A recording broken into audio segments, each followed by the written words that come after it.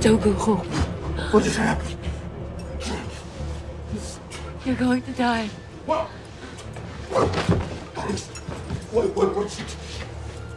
What's you doing? Don't go home. Stay back! Please listen to me. Stay away from me! If you go home, you will die. I saw it. Stay the fuck away from me! Listen, please. Please, I will Camille.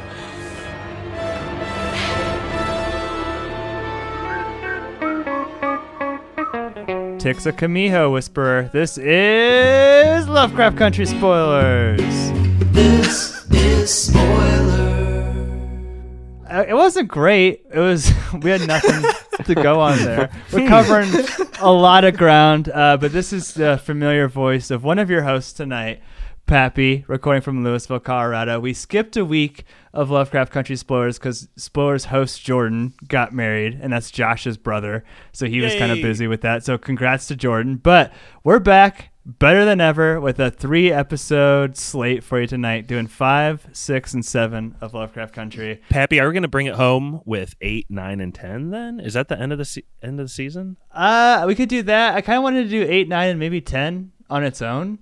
I think that could be kind of cool, like just as a big sum up, because I'm hoping we get Cthulhu by then. But the voice you just heard was Josh. Why don't we let our host introduce ourselves, starting with Josh, who you are, where you're recording from, and I haven't thought of a spoiler yet. Have you read anything recently or any podcast you've been listening to recently?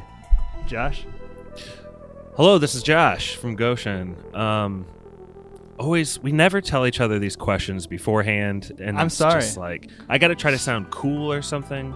I actually just re-binged The Adventure Zone, which is like one of the nerdiest things I've ever done. I listened to that twice now. You love that pod. It's a McElroy Brothers podcast.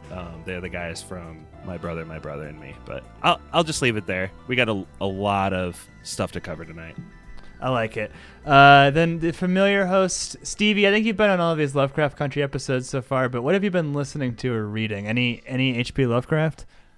Not any H.P. Lovecraft. This is about as Lovecraft as it gets for me. Let's see here. I love the podcast Script Notes, hosted by John August, who wrote Big Fish, and Craig Mazin, who wrote Chernobyl. Hello and welcome. My name is John August. My name is Craig Mazin. And this is Script Notes, a podcast about screenwriting and things that are interesting. And he's also writing The Last of Us HBO series. And their episode on screenwriting is really informative and really cool. So I love that pod. Script Notes is the name of the pod? Yeah. Yep.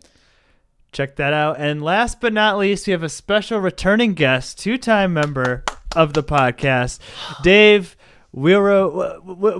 Dave, which last name should we call you? Because you go by 2 last names online, and there was a discussion in the thread on if you 2 were the same person, and it turned those kind of came together. But Dave, who are you? Where are you recording from? And what media have you been into lately?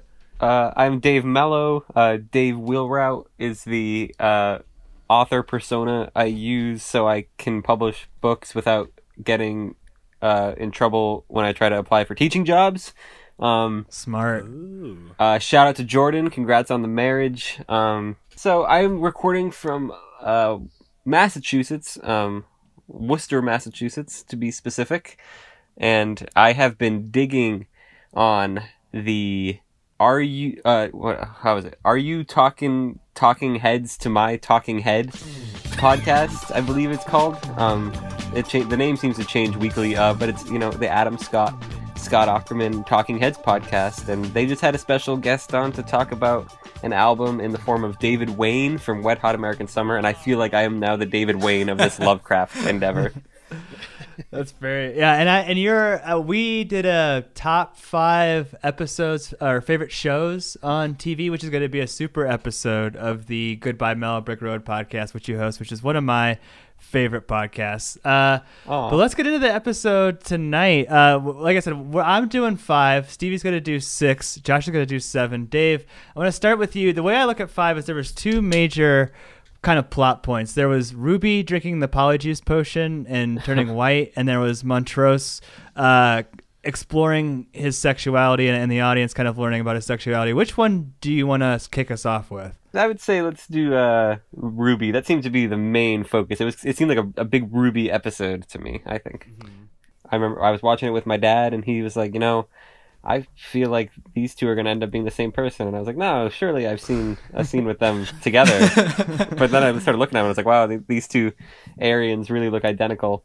And I mean, I've long established I'm not a fan of gore, so there was a lot of body morphing and blood and vessels that was hard to get through. But I mean, for a character study, it's, we got to Trojan horse it through some horror. Well, something Dave just mentioned that I wondered, do they ever appear earlier together, or did he die like since an earlier episode, or do you guys know exactly the timeline there? I don't think they actually did appear. I think he did die before, unless anyone else has something different. Dude, this show is very confusing to me. There's a lot of information because not only like there's multiple people like switching into multiple bodies, which what are their names? One's I don't even have it. Christina, and one's Michael. William. Christina and William. Mm-hmm. I thought they were twins when the show started. I had no idea they were even. I thought they were brother sister. Yeah, like a Lannister type situation. Stevie, what's actually happening there? Like from a mechanics of the show, how are people switching bodies? We find out in a later episode that William, or later in this episode or another episode, that William was on the brink of creating this potion. Christina ended up like finishing it. It's really strange, but it's a blood spell. So we find out that the person that Ruby, the white woman that Ruby turns into, is dead, and Christina's drawing blood on that, and William is already dead, and she's drawing blood from that. But I'm not gonna lie, I don't love episode 5 at all. Oh. I just don't. But I love the scenes where like the body starts cracking and the skin starts falling off. Like, I think that is so cool from a makeup and special effects standpoint. I think that is awesome. There's a lot of locust themes like in this. Like there's like one scene like, when she's first metamorphosizing, there's that TV announcer and he's like talking about the 10 billion locusts that are headed straight for London or something. Like, first of all, I want to know what happened with that. Like, did they make it? Like, where did they end up going? But I think even the dance that like Sammy does later, he says it's called like the locust or something. Like, and so it keeps coming back to this theme of like, there's kind of like this like wanting to be someone you're not, or wanting to like transcend what society is, I guess, the box that it's put you in, right? And like what Ruby's able to do is transcend like her, what she's been typecast as society, as a black lady, and when she becomes this white lady, Josh, what happens to her? Because this is, I think, I really did like this part of it when she's in Carson's and everything that happens with her boss. I thought this is really well done. Yeah, so maybe this isn't the most entertaining episode, Stevie, but I think this has a lot of really memorable moments, for better or for worse. One, already mentioned by Dave, the skin sloughing off. Great. Never going to forget that, really. And then the second one is this woman who's been oppressed her entire life, suddenly in a white person's body, and to see that, I guess in William's words, that she gets treated like a human being and how that kind of changes her. I thought that's pretty compelling stuff. Mm-hmm. Well, there's a lot of like, and like the way she treats Tamra too, right? It's like she's, and again, I think we talked about this on the last episode. If it was something that like Tamra had lighter skin color, but I kind of think potentially that the whole reason that the boss picked her is like he thought that was someone that he could bully. You know what I mean? Because he's a terrible person, the boss. I agree with that, and I think that a lesser show would make that relationship very one-sided. Like, she would go out of her way to mentor her, or she would be her motivation would be like to get her fired so she could take that token black spot at Marshall Fields. But instead, it's like really complex, and you're always kind of left wondering what she's going to do next, and I really like that about the show. Mm-hmm. And it uses the word currency a lot. I think Ruby mentions that like her currency was just being a white lady for an afternoon, and then they're talking about like how magic is the currency of like power, and it's kind of like that this is how they're able to transact in a society that kind of like rejects them. But like speaking of being rejected, there's, I mean, it's intersectionality. Dave, Montrose is a very complex character. How are you feeling about him at this point in the show? Because he's done some bad things, but we've seen many sides of him. I don't fully understand him. Like when they killed that like Yahima, or the like, was that it? Yahima, the one they killed in the Indiana Jones kind of episode. Mm-hmm. Yeah. And then he just like, but then like he like got like Tick beat him up and he was upset.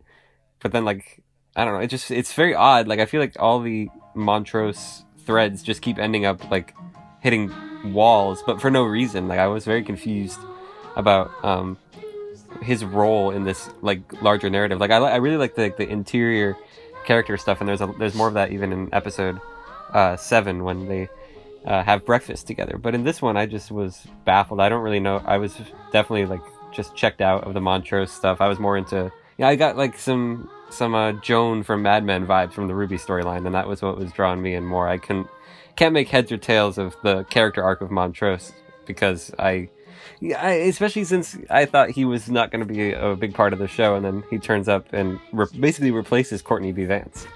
And that's funny that you mentioned Joan from Mad Men, because that was the initial thing with Ruby, where it's like, okay, she's a white lady now, and all of her problems are like solved. I kind of felt like bad from like a feminist perspective. It's like, well, it wasn't that it's great like to be a woman back then. She didn't have like all of these opportunities. And then like I think it's like when you see Christina is transforming into William, it's like, oh, okay, I get it. Like, they're still trying to get more power. But like, I don't know, Stevie, like the character inconsistency as we wrap up this episode, like Tick is like out of control violent in this episode. You know what I mean? Like did that track for you? That was really confusing. Did not track at all. A lot of things with Tick from this episode on really don't track. That's one part of this episode I didn't love, but one thing I really loved in this episode was its use of color. Yeah. So, Pap, you and I have talked about this, how important the color red is throughout this show. Mm-hmm. And so when Ruby first transforms into, what's the white woman's name? Would she go by Tamara? I don't know. It's Ruby White. Yeah, Ruby White. Yeah, to say Ruby White. When she first goes to apply, or like when she's kind of first getting used to herself, she is wearing like this black dress, but they make it a real focal point of her wearing these red gloves. And then when she's like fully confident and ready to go apply for that job, she's wearing a full red dress. And with Montrose, in this episode, he starts off wearing these really bland, earthy tones. And then when he goes over to Sammy's, Sammy has like a really gray and soft red shirt that kind of spiral around. And then when we get to the club near the end of the episode, there's this scene where the lighting is so cool, where half of Montrose's body is red and half of it is still those earthy tones. And then like he walks into the full red of the light to almost like embrace himself. It was really cool what they did with the color. That whole like party dance scene that has like the modern music playing over it, that is so cinematic. It reminds me a lot of the Phantom Thread party a little bit, like where it's just kind of like chaotic and like, I don't know, just fantastic in a lot of ways. But yeah, a lot of sex scenes in this episode, potentially leading to some pregnancies down the line, but it ends, I didn't get this, Stevie, this is kind of the bridge between our two episodes. It ends with the initials being carved into the ring. Do you know what that meant? And then he's not falling. A clue. Okay. Does anybody know else? meant? I don't have a clue. Yeah, it's just helping him decode that language. That's like the Rosetta Stone ring. Basically, I gotta put a stop to the pod though, guys. I mean, speaking of red, that's the color of the handkerchief she stuffs in his mouth when Ruby I almost forgot about sticks this. her naughty stiletto. How has this not been mentioned by now? Right. Dude, that is one of the most graphic scene. Oh. I'm going to go back and re-record the spoiler and be like, Ruby shoves a stiletto up her racist boss ass. This is spoilers. That would have been a million times better than whenever I said. They show it. Yeah. Oh, yeah. I don't know why, but it was bloodier than I expected. Agreed. And less poopy than I would expect. But like, I also don't know like what I was expecting. It's I mean, it's a cathartic moment, right? And like you don't even, he's a terrible person. She just basically, I don't know if she murdered him. Probably not. He's probably gonna live or whatever. Like when she says like, I want you to He'll know. probably kill himself after that. I want you to know who did this to you, and she uses like the same like racial slur that he used earlier. Like it's like she's not just like stabbing that stiletto up his ass for what he did to Tamara. She's stabbing that stiletto up his ass for like every time she's been interrupted in her life, and that's what she keeps going back to. Is like things are going pretty good for her, and then she just gets interrupted. But not to interrupt episode 6, Stevie. We're off on the other side of the world for meet me in Daegu. Is that how you say it? Daegu? I've never been to South Korea. Neither have I. I've always wanted to go, though. Always wanted to go. But this is what I thought we initially were going to get with Lovecraft Country. And I absolutely love this episode because we start off with a character that we do not know at all. 1949, South Korea. I think her name was it Gia? Gia? Yes. Sounds right. I don't know, but it's really cool because she lives with her mom. She's like planning on becoming a nurse, and there's like these things of like family and honor and bringing back like honor to the family. I mean, I don't know about you guys, but like Josh, did you like how this started off? I mean, kind of like as its own separate story with nothing to do with anything else. I did, but it took me about halfway through the episode to realize this was going to be the whole episode, if you know what I mean. I kind of thought they'd go back to the main storyline for a while, so it's kind of distracting, but not to take away from this episode as a whole, but that was just like my initial reaction when I like flipped this episode on, you know. Bold choice to go like subtitles for basically 90% of the episode too, right? Like this is a reading one. Yeah, and I mean, honestly, subtitles don't bother me. I think it bothers Josh quite a bit. Nah. Did it bother you, Josh? It does. Are we going to go deep into this again? Well, No, it didn't. let's pull in Dave. Dave, we go deep on this pod. Subs or dubs? Which one do you prefer? Oh, I'm a In a subs foreign guy. Call me Jared Fogle. I love those subs. That's terrifying. I'm subs over dubs guy too, but we're talking about subs over versus just having like the regular volume on is what the actual argument is, right? Yeah, I mean, Typically. in addition to the volume, because I can't hear anything. That's my problem. I can barely hear this podcast. I don't know, but I mean, like, I was into the whole Korea setting. I thought it was great to like depart from what we've been doing. I thought it was like a brave choice, Stevie. So did I. And like the thing was too, I mean, you start off kind of like this girl, like especially if she goes to like her speed dating and no one's getting along with her, or like not one guy is like, hey, I'll check this box. I mean, even her nursing friend has to invite her out.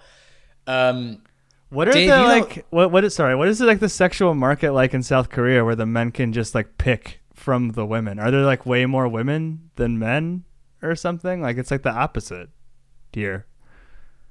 I think there are more women than men. Or is it just like a power? No, I type think that's thing? an actual statistic, Pat. This is the whole like Mulan thing, really. Yeah. Sorry, I didn't mean to interrupt. Oh, no, you're good. I was just going to ask Dave. So, Dave, you don't like gore, right? Absolutely not. What did you think of kind of like the first reversal in this episode when a dude gets shredded in half after he goes home with this girl? Well, at first I was watching the tentacles enter him from her, and I was like, this is pretty rough, but it's like tentacles, I can handle it. And then he just like exploded into nothing and blood, and I couldn't. I mean, that's gonna stick with me for the rest of my life. Kind of like the memories of that man stick with her the rest of her life. What an amazing segue. This first guy that she has sex with, they clown him so much. There's all these close-ups of his goofy ass face when he's like getting off. It's really funny. Oh, that poor bastard. But Pap, what's the big twist in this? I mean, first off, we think like, oh, she needs to bring a guy home for honor. Then it's like, oh, she's a monster. Then there's so many layers to this. Like, what's the big twist? So I think what it boils down to is her real mom, or okay, there was a woman who remarried a man, and the man intentionally targeted her because he was a pedophile and he knew that he could take advantage of her. He ends up raping her daughter, and then does the daughter die from this, right? Or no, so the daughter gets her mind erased, and then she needs to, or something. The what spirit happens? inhabits her. It's basically like a King Payment sort of situation, right, Stevie?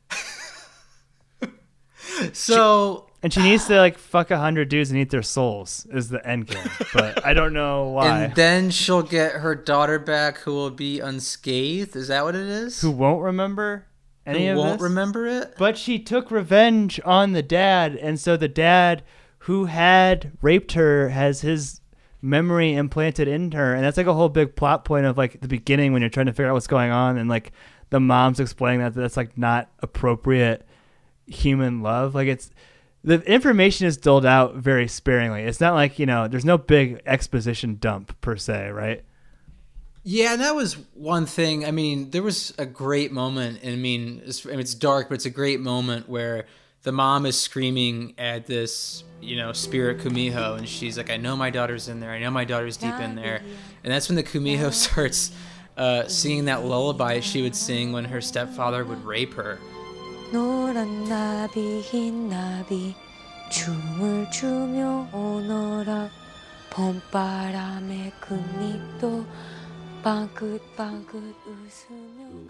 And it's like a really dark moment, but it also says a lot kind of about the family and also the rest of the episode. But there's also a whole Tick subplot. Pat, did this do anything for you, or would you kind of just like to kept with just this Kumiho? The show is ambitious in the social justice themes that it's trying to tackle, and it's trying to tackle basically every social justice theme that I can think of, from like American colonialism to trans rights to, African American rights. Like if we're going to set it in Korea, I'm totally fine with that, and I'm totally fine making Tick a complex character. Like I think if you're asking me in general what would I prefer, I wish this was just like an anthology, you know what I mean? I wish this was just like standalone. If we're gonna do the Lovecraft Pappy stories, wants to see every 99th guy that she screws. no I'm saying An anthology. I'm saying like, this could be like a 1 hour thing. I think that the next episode 7, I think Hippolonia could have just been a standalone story. I think like 5 could have been a standalone story with Ruby. Like I could have seen a whole hour of that story unfolding. So I guess if you're saying like was I pumped that Tick showed up, not really at all, but I do like that they're, I guess, making Tick a challenging character, right? From like using a homophobic slur in the next episode to like literally murdering a Korean woman even though he is following orders. Like Tick is not just a good guy, which I find compelling. Dave, what do you think about like Tick through this episode? Because he seems like a pretty stone cold dude at this point. I mean, whether he's shooting an innocent woman in the head or pulling out, a woman's tooth when she's being interrogated, like his personality seems really all over the place. Well, my conception of the Korean War is limited mostly to MASH, and Tick in this episode. I personally I never saw BJ or Hawkeye do any of the things that Tick does, so it was a bit of a departure. I liked how it kind of, because a part of it, the show in the first episode, I from the Jackie Robinson moment, I was hooked. I was in. I was like, this is incredible. Jackie Robinson just beat up a Lovecraft monster with a baseball bat. I'm all in. And then steadily that's been like eroded, and I haven't felt that same like creative high until Gia is like in the movie theater all alone singing along to Judy Garland, and I'm like, oh, I'm getting that feeling again. Clang, clang, clang went the trolley. Ding, ding, ding went the bell. Sing, sing, sing went my heartstrings as we started for Huntington Dell. Chug, chug, chug went the... And then when Tick came into the mix, I actually felt the opposite. I felt like he was enhancing her episode by connecting it to this like larger narrative, and not so much like the story plot-based narrative, but more like this emotional narrative of his character's journey and how there's so many moving parts of that. And the war is obviously something that's very big for him. So I appreciated how brought it all in for this larger arc of the show. And let's just thank goodness that this isn't a story where, like, one of them saves the other in the throes of battle or some crap like that. I really enjoyed that it went away from those kind of cliches, too. I'm happy, Dave, that you bring up the Judy Garland moment, because I actually got really excited when she started, like, singing and dancing, because I thought we were going to get a whole musical episode. Oh. And I was so pumped for that. And it went away real quick. That would have been awesome. But, yeah, that would have been great. Episode 6 ends pretty much how you think it's going to end, which is Tik and Jiha falling in love, and Jiha eventually revealing herself as a Kumiho, and Tik is freaked the fuck out. Even though this person who's a monster is telling him, hey, you're going to die like really quickly, he wants no part of it. And Pap, we end the episode when they go to see this, Josh, I think you called it a moondog? It's a shaman, and I believe they call it a mudong. Mudong, And okay. Stevie keeps purposely mispronouncing that as moondog, which is a classic episode of spoilers. Super classic, but, I mean, Pap, where do you think this, like, leads to? Are they, like, eventually going to come back to this? Like, what did it mean to you by the end? So, like, she foresees him, what was it, being tortured, right? Yeah. And, like, potentially dying. So, like, I don't know. From the beginning, I always thought that this may be my unconscious bias. I thought that the Korean thing was, like, ominous and, like, scary, that she was, like, a bad guy, you know? But it turns out she's been trying to warn him this whole time. And I don't know. I mean, you brought up Watchmen earlier when you and I were talking, that you were, like, rewatching a couple of those. It's like, it's kind of like the same thing now, like where is his fate inevitable? Like, probably, you know what I mean? Yeah. Like, is she going to show up? Like, is there going to be a conflict, like a love triangle between her and Letty, especially if Letty's now, like, pregnant with his baby? Like, Right. I see that, like, upcoming. Like, I'm excited for it though. Like, 6 is like my favorite episode of the series so far. Mine Like, as well. I want more of her lore. I want more of that. Like, I'm all in for where it's going. People that listen to this podcast know that I love cryptozoology. And Stevie, can I use my Stevie question to ask you about this 8-tailed tiger spirit? Oh, please. Ninetales? Yeah, just tell me. Oh, Ninetales. Yeah, tell me everything you know about it, because I'm pretty lost on it. Okay. So the only experience I've ever had with Kumihos in pop culture is, I believe it's Love, Death, and Robots, which is an amazing animated anthology on Netflix. And there's one episode where a father and son are, like, hunting Kumihos at night, and they typically come in the form of call girls and, like, comfort girls, and that's typically when, like, the Kumihos typically murder really bad men. So that's and I know they're foxes. This looks more kind of like wormy and octopus-like. The tails are typically more like furry and nicer looking than what we got. We need, like, a bumper for the Stevie question segment. Like, when someone, like, uses the Stevie question, like, just plays this little, like, jam for a second. But it's not Lovecraftian at all, right? Like, this is just some South Korean lore that they're pulling in. This is South Korean lore, yes. Yeah. But doesn't that fit right in with Lovecraft stuff? No, I'm not. I just don't. I'm so unfamiliar with Lovecraft, because I feel like sometimes I feel like it's like in the next one, I feel like it's like an explicit Lovecraft reference that I'm not getting because I don't read him. One thing that kind of stood out to me was, I wonder whoever wrote this, if they'd ever been to South Korea or just, like, researched South Korea online. Because one of the first things they mention is kimchi. South Koreans, I mean, as far as I know in South Korean culture, like, love kimchi, so that kind of made me smile a little bit. Kimchi and soju. That's all I know about South Korea. That's all I know. But yeah, that was episode 6, and meet me in Daegu.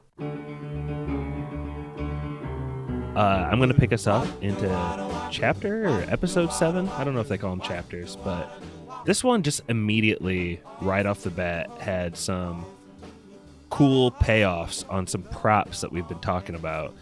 Dave, are you as big of a fan of the comic book that the daughter's writing and the solar system, like, panorama, like sort of alarm clock thing, as we are.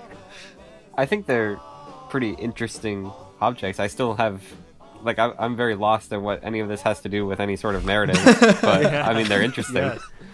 I think they're awesome, and I'd been hearing a lot of hype about episode 6, and I love episode 6, but episode 7 kind of blasted me into outer space, literally. I loved it so much. Dave, since I'm talking to you right now, why don't you take us along, like, instead of just being a background prop, it kind of becomes like a focal point. Where does this cool solar system prop leave Hippolyta? So I'm not going to be great with any sort of common nouns, I mean proper nouns in this, and like locations and such, because there's a lot of travel. I mean, these people they can get from point A to point B, and that can be like across the globe, and they can get there in like an hour. Incredible driving skills from everyone. It's the Woody. That car got like 1,000 miles to the gallon, and its tank is 10,000 gallons big. And Atticus like has no car to speak of, and is just as quick. But I think so. So the first half of the episode is sort of like it seems like a very moving the plot forward kind of thing. You know, Montrose is hanging out, and Atticus is not happy about with whom he is hanging out. But then Hippolyta, this is, finally, she is taking center stage in the episode here, as she is. Well, we can breeze by that, but one question I do have that I want to pause on, and I'll open this up for everyone and then toss it back to you, Dave. But they use like the F word, like the 2020 F word. Hard F. Thoughts, comments, suggestions? Suggestions. Was it needed, I guess? Yes, absolutely needed. And if he as a man, particularly a black man in the 50s, would have accepted his father figure as a homosexual carte blanche with open arms, it would have been like the most unrealistic thing in the show. Is seen that as a show with vampires and Jackie Robinson like attacking things with bats, like Cthulhu's like that. I'm frankly disappointed. Like, I think it's totally unrealistic that Tick would experience no racism in South Korea. Like, that was really surprising to me and, like, frankly, unrealistic. But to me, Josh, I think that, like, anything, the word is the word, but anything short of him, like, rejecting that or, like, he's having a moment would have been completely unrealistic. Do you think he needed to say it, though? And he could have, like, shown it? What would he have said? I don't know. Like, well, because I mean, like, I think him just saying that makes him like really surface level, and like he was abused growing up a lot, and I think they could have incorporated some sort of tick or mannerism in the very beginning, and him resorting to that and almost like sulking or doing a flashback, I think would have been more effective than just dropping the hard F word. Is the F word like kind of the word fuck is for PG-13 movies, but for like rated R stuff, you just get one F word? You only get one. You got to go hard. You only get one. But like I've talked about this like a million times, like, and every time that word comes up on this podcast, I usually default to, okay, how is it being framed? And I use the example, it's not problematic that Paul Dano uses the N word in 12 Years a Slave because it's realistic. If a bully is using an F word in the 80s movie, I can, if there's like, retribution, or if we're meant to know that that's a mistake, or that's a bad guy, like I can accept that. Like that's why I'm not a big fan of like Bender using it in The Breakfast Club. He seems like a good guy. Like, but this is like one of the only examples I can think of where a show is willing, like they're being so challenging with Tick, in my opinion, Josh. Like I like between him like murdering Korean civilians and using that word, like short of like a white person using the N word, that's like the most extreme word of hate they could probably use on the show, right? I think it's like challenging and interesting and right up HBO's alley. They also like they show that it's less rooted in like a sense of homophobia than it is in like like Atticus feels almost betrayed by his father in that moment where he almost like he's acting like a hypocrite. It's not, I mean, it's still not a great word choice, but it's I think it's coming from a different place than it might be than it might seem at first. Was he saying that he was beating him as a child because he didn't want him to be gay as well, or because he was just like taking out his frustrations about being a gay man as a black man in the 50s? I think he was projecting. Yeah, projecting. Yeah, that makes more sense to me too. Anyway, Dave. I mean, I'm glad we touched on that, but we can move on to what turns into some really just high fantasy sci-fi stuff here with Hippolyta. I'll toss it back to you, Dave, because a key pops out of that solar system prop. I don't know what else to call it. I just keep calling it a prop. I don't know. I'm an idiot. But a key pops out. She follows these coordinates, and there's like a lighthouse. Well, actually, the moon is like a lighthouse, just this huge spotlight of a moon shining on her. But she gets to this building, and what happens as she enters? The cops are back.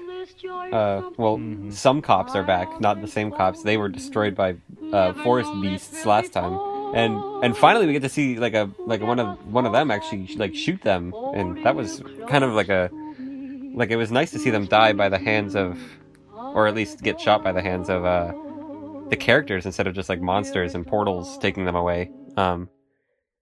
Before we get into the Hippolyta, though, I think we should mention Letitia Lewis.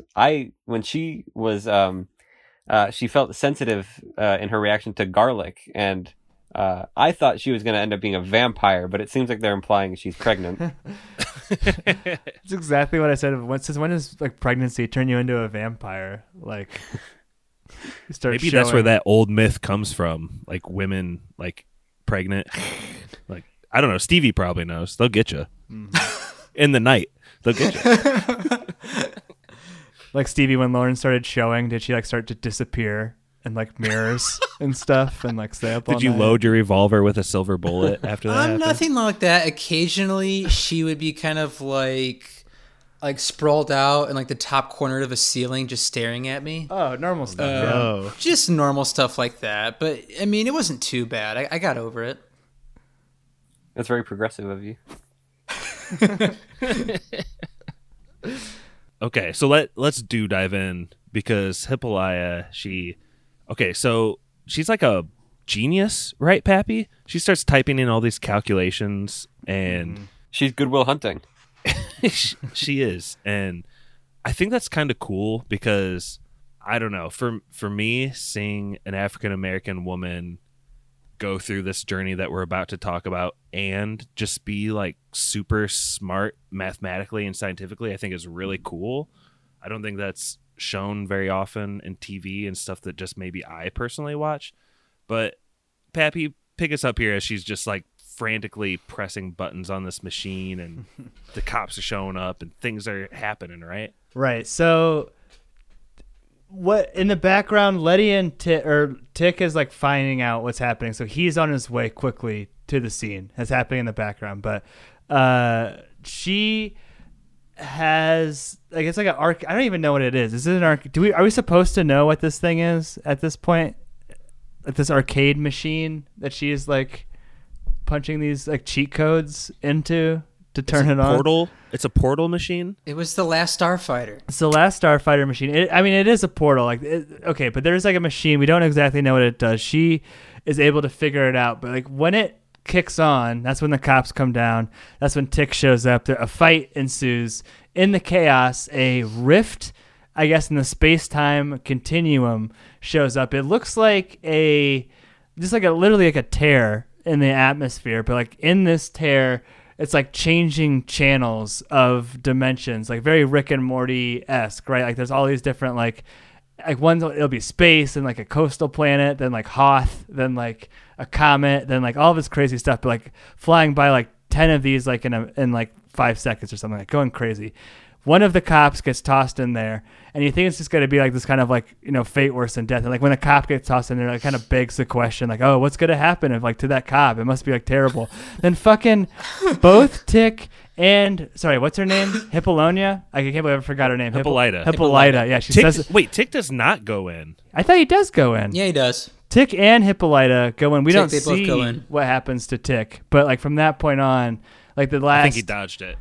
No, he definitely goes in. We'll find out later in the season, but that's what I personally think. Okay, but either way, she is definitely in. And like the last, I don't know, what is it, like 30 minutes of this episode, Josh, is like her in these. Well, I guess it starts off like she's in like a Slaughterhouse 5-esque like display zoo thing, right? Kind of like a prison. Is this that white world that's like all rainy from Kimona from Attack of the Clones, kind of? She goes to, it looks like a civilization that once was but is no longer, and that's when these giant silver and purple things or beings take her away to Mark Zuckerberg's house, which I can only imagine is what Mark Zuckerberg's house looks like. Oh, right, yeah. But with more lotion. With more lotion, for sure. And it's kind of like this prison, and it's all sorts of confusing. Let me go! You're not in a prison. Where do you want to be? Name yourself. She gets space dementia. She's losing her mind. She's rambling, which is actually a pretty cool, fun scene to watch. And then she's like taking puzzle pieces and doing mathematical equations in her head that I have no idea how she's doing outside of memorization. And that's when that being comes back in. And she's like, "Yo, what do you want to do?" And that's when we start traveling throughout history, and it gets real weird. I get the feeling she was in there for like maybe like 1,000 years, like just in this white room trying to figure out like what's going on, and we're just getting highlights of like synapses happening. She's like finally getting it. I don't know. It's almost like a purgatory she's in or something.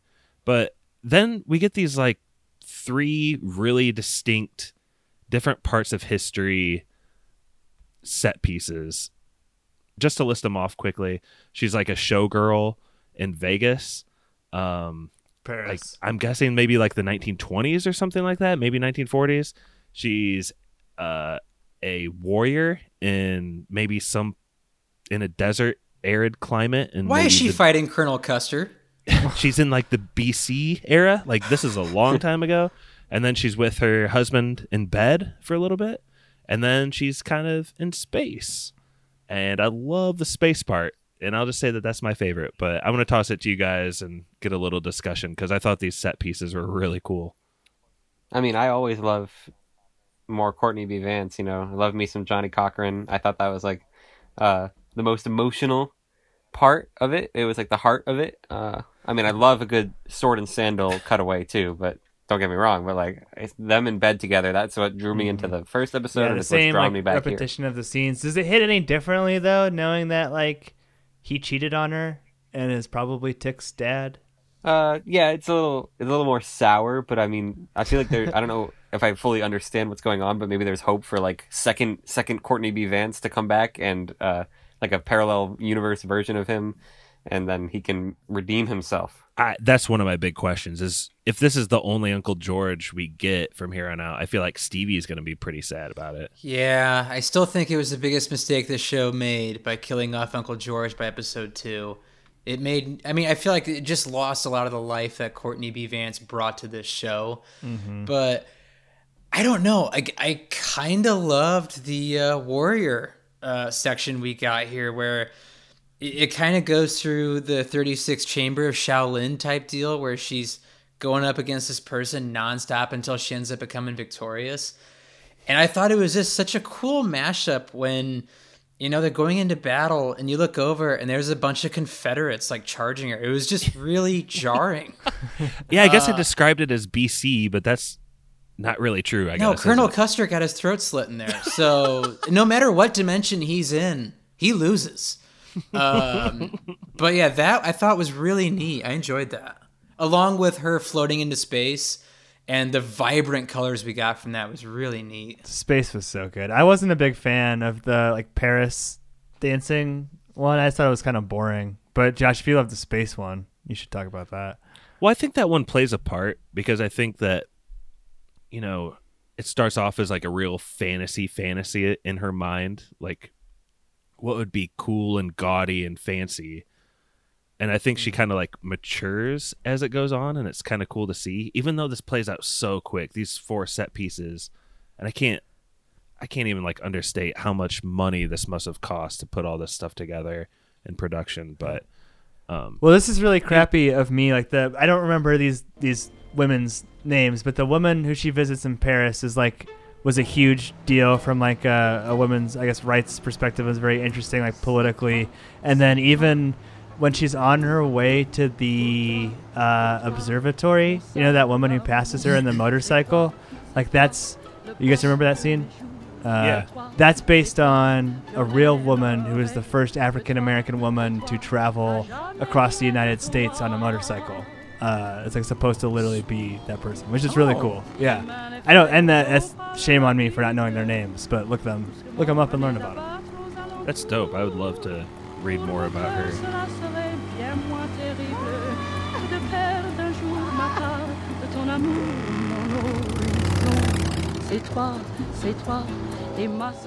So the last set piece that we see, we've been talking about it. She's in space and she's exploring with Uncle George. And again, I get the feeling that they probably spend like hundreds of years maybe exploring a single planet or multiple planets. But one thing that struck me, guys, is like there's so many allegories and metaphors in here. And one of them that just really caught me off guard is there's these 2 CGI aliens, or 2 or 3 of them. The Toy Story aliens? Yeah, they're like look Toy Story looking. They're like CGI. They're waddling up. They're really cool, but they're like accepting and super nice to these people, and that's something that like white people on their own planet would never be to them. And it just like kind of hit me like a bolt of lightning when these cute little green aliens are like giving them a present. Do you get it? Do you get it? I mean, yeah, it's sweet. Is it that obvious? I don't know. Is it supposed to be that? I thought so. I mean, yeah. I mean, like what I was more curious about was like, where is she? Is she? Because it looks like there's like neural pathways or whatever when she's like, or like maybe it's like wormholes. Like, you said like, we were trying to figure out spoilers. Is she God now? What's happened? I think she's like Ozymandias from Watchmen, Yes. and we brought up Watchmen I think- earlier. But Dave, you got a theory on her? I'm fine with her being God. That seems like about right for the show.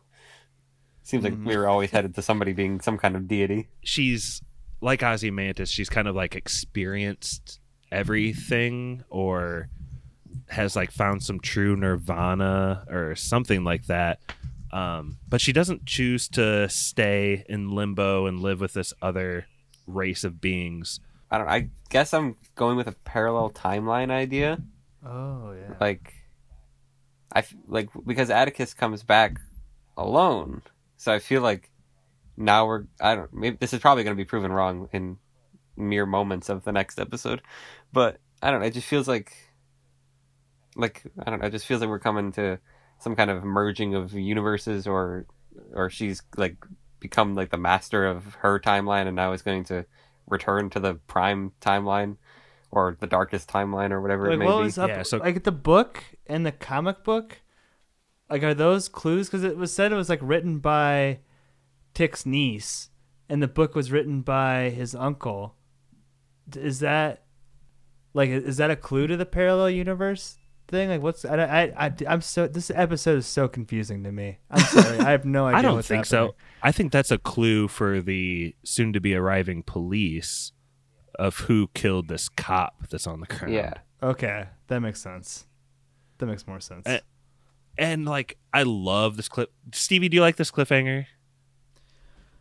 I do, because it raises a lot of questions that I hope we get answered in the next 3 episodes. I just hope it doesn't take it to one of those find out next season type deals. I hope it connects to like everything, and they don't spend a summer trying to figure out what in the hell to do with this, because I mean that's kind of like a Lost type deal where it's like, hey, we're throwing this in there, and like, oh, what does it mean? But you're never gonna find out. Like, I hope they actually bring things together that actually makes sense.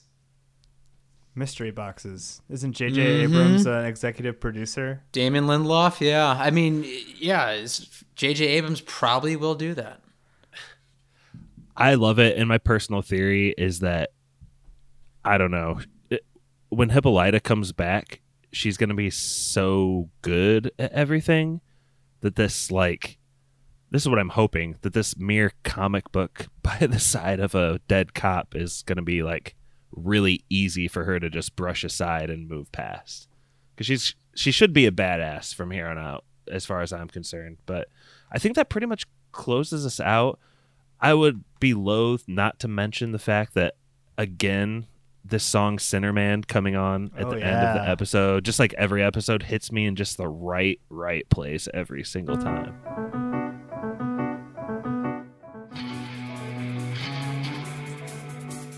Oh, Sinnerman, where you gonna run to? Sinnerman, where you gonna run to?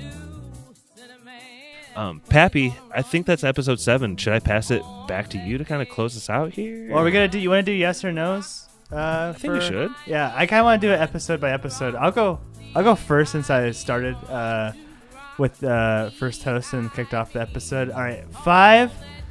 Strange Case. That's the Polyjuice Potion one, and the one where we learn about Atticus's dad's sexuality.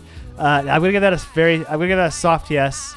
I think the Ruby stuff is like really strong as a concept. I wish there was more of it. Like, man, I wish we just had an hour of like that arc of like her getting the Polyjuice, like getting in there, becoming disillusioned, and then ultimately like seeking revenge on the boss. Like that could have like held up a whole 50-minute episode. But soft yes. Meet Me in Dagao. Hard yes. Best episode of the series so far. Also the most like self-contained, so I think you're probably gonna see a pattern here. 7. Soft no for I was just so confused. I don't know if I need to like watch it again. Like I watched it right before this podcast, and I just didn't give it enough time to like sink in or process. But I don't know if these 3 episodes deserve a yes altogether. And like frankly, the show is just becoming so unfocused, and it is kind of like a JJ. I'm not saying this is like a JJ Abrams fault per se, but it's like a JJ Abrams thing where it's like we have so many good questions and mysteries. Let's focus on those. Let's spend more time with Tick. Let's spend more time with Letty. Like let's spend more time with Ruby. Like we just had. They go back to back like these weird like just off character giving them an episode thing. So a soft no for that. But I'm still enjoying the show overall, I would say. But I'm more skeptical of what 8, 9, and 10 are going to bring than I've ever been to this point. So I think Stevie, you were next host. Can I ask you a question first, Pappy? Yeah. Are you familiar with a makeup call in like basketball?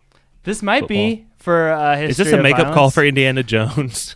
Like, of all the episodes, that's probably my. That's I knew what was happening though in History of Violence, Indiana Jones episode. At least I was like coherent with the plot. Like there were times when I just like I'm like, why are we seeing this? What's happening? Like it's cool, but we're wasting script real estate here. Time, I don't know. But Stevie, 5, 6, and 7 for you.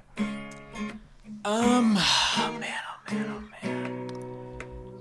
After watching it again, I will give episode 5 a soft yes.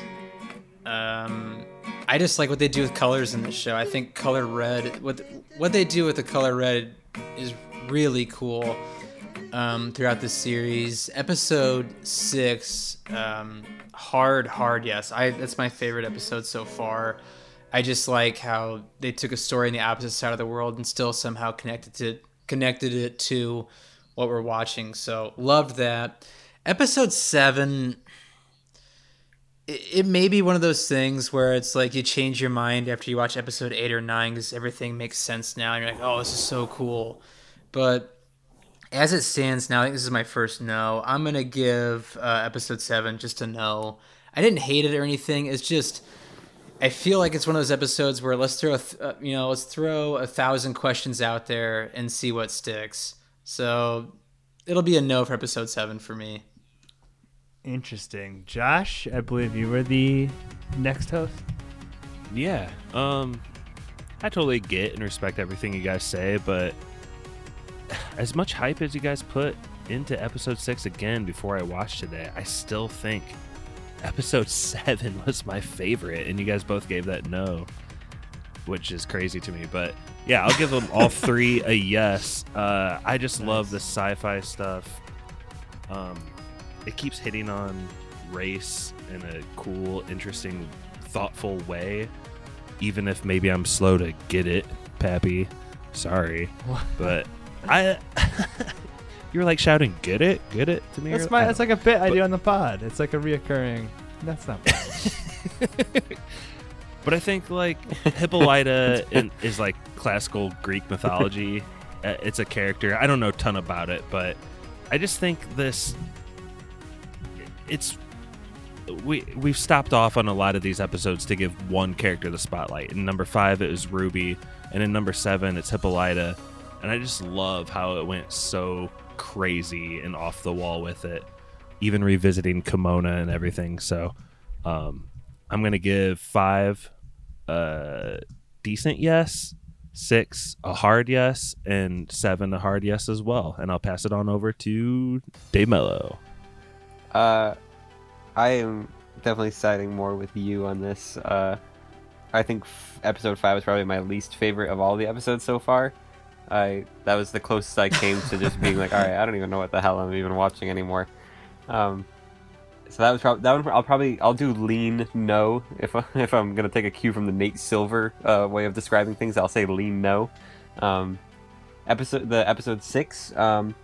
It has grown on me over time. At first, I was like, okay, again, not sure what's actually going on. But talking about it and thinking about it, I was like, no, that's actually good vibes. So I'm gonna give that one a lean yes. Wow. And then the most recent one is my favorite since the first one. So I'm gonna go a hard yes on episode 7, which I thought was incredible. I just loved the whole second half of it. I was like, yes, this is what I have been hoping to get from this show this whole time. We kept saying that she was in space. I don't know if can you describe space for us? I don't know if we ever really said what it was. What is the space? Purple? Like dreamy? Slow motion-y? Cool. It's like Cosmos. It's great. Because that's what black people are. Myth.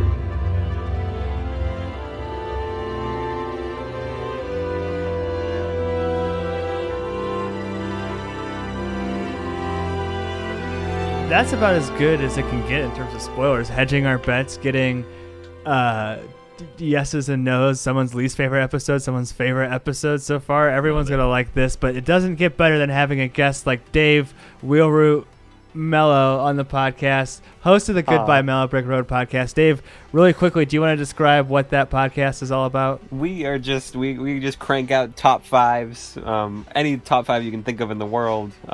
Today we released top 5 candy bars, and that was a great one. And we got it. It's good times. Like, we keep the good times rolling. We'd love to have you on the last episode or two here, and I think like also we're hoping Money Mike will be back as well, right? Yeah, Dave, would you like to come back and finish us out? It would be an honor. That is the way to do it. You got to put him on the spot. Josh texted me. You got to put him on the spot on air, which is a good call from Josh. But to put you on the spot, make sure you look up Goodbye Mellow Brick Road, subscribe, give it a good rating on iTunes if you enjoyed this podcast tonight. Please do the same for Spoilers or wherever you're listening to us. Use that app's mechanism to provide us positive feedback. That's always helpful. Look for more spooky spoilers that come out the rest of this month. I think that's it. Take us away, Spooky Spoiler Buzz.